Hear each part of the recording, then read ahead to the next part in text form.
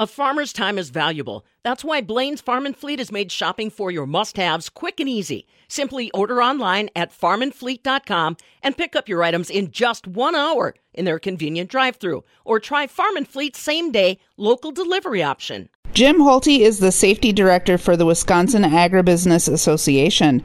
I spoke with him during the association's annual conference for a rundown on what farmers and ag businesses need to know about OSHA and safety. Jim, tell me, what are the biggest violations OSHA is reporting in ag here in Wisconsin? OSHA publishes their top 10 list of most frequently cited standards. You know, the big ones are lockout, tagout, confined space entry, emergency plans, guarding, electrical hazards, things of that nature usually round up or end up in the top 10 list. You mentioned when we were talking earlier that OSHA has standards for grain handling facilities. Can you tell me more about what they're looking for as far as violations? Oh, yeah. The big ones are making sure that you have, or that companies have, housekeeping programs in place. Grain dust is a big issue in a lot of facilities, and grain dust is explosive. So that's a biggie with OSHA, is making sure that there are housekeeping programs in place and records in place to ensure that housekeeping functions are in fact being performed by employees. Now, when you say housekeeping, you don't mean making sure there's toilet paper on the roll in the staff bathroom.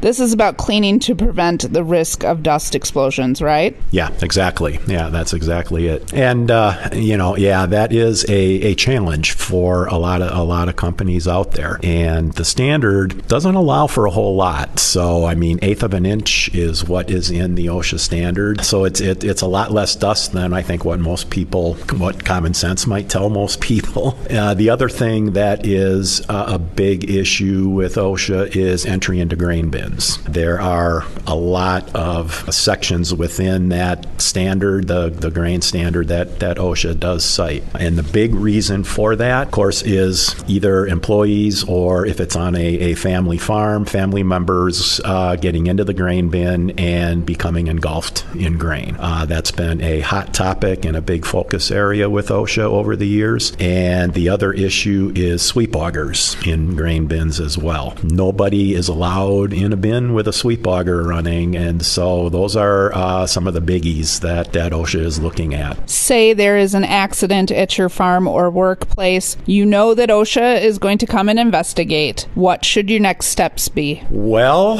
it all depends. As we were talking prior to the interview, for farms, OSHA has actually limited jurisdiction when it comes to farms. If it is strictly a family farm, they do not have jurisdiction, and it has to be like a husband, wife, and then immediate family members like children, maybe like grandparents running the farm. But if you get beyond that, or you're hiring outside workers to come into your facility, then you do fall under the OSHA requirements, and they do have the authority to come on site and do an inspection. So if they show up, the best thing is to just be honest with OSHA. They're going to ask to look at a number of things, and don't sugarcoat stuff, and don't try to hide anything because it is a federal investigation. You could be potentially charged with trying to what's the term? I can't remember now the term that they use, but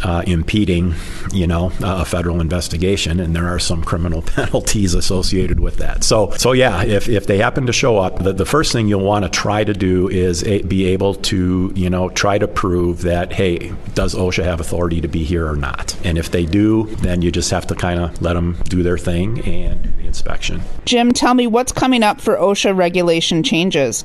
What do we need to be watching for on the horizon? OSHA isn't really, they are a slow-acting agency, and when they are looking at implementing or developing new standards, it literally is an act of Congress for them to get these passed. These aren't things that, in a year or two, they're going to be out there. But the big things that OSHA is looking at right now from a new standard perspective is, of course, with COVID, they are in the process of looking at coming up with a infectious disease standard that would deal with COVID, SARS, tuberculosis, things of that nature. And then the other one is heat, exposure to heat. There have been spikes over the past several years of employees who were exposed to excessive heat and were either hospitalized or, unfortunately, in some cases, they were fatalities associated with heat exposure. So that's kind of a hot topic. Those are the two that are new ones that are ongoing. And then OSHA is taking a look at some of their existing standards. I think I mentioned lockout before. They're looking at reviewing that standard and looking to see if there are any changes or improvements they need to make with that standard. That was Jim Holte, the safety director for the Wisconsin Agribusiness Association. For more information, check out their website, wiagribusiness.org. For the Midwest Farm Report, this is Carrie Mess.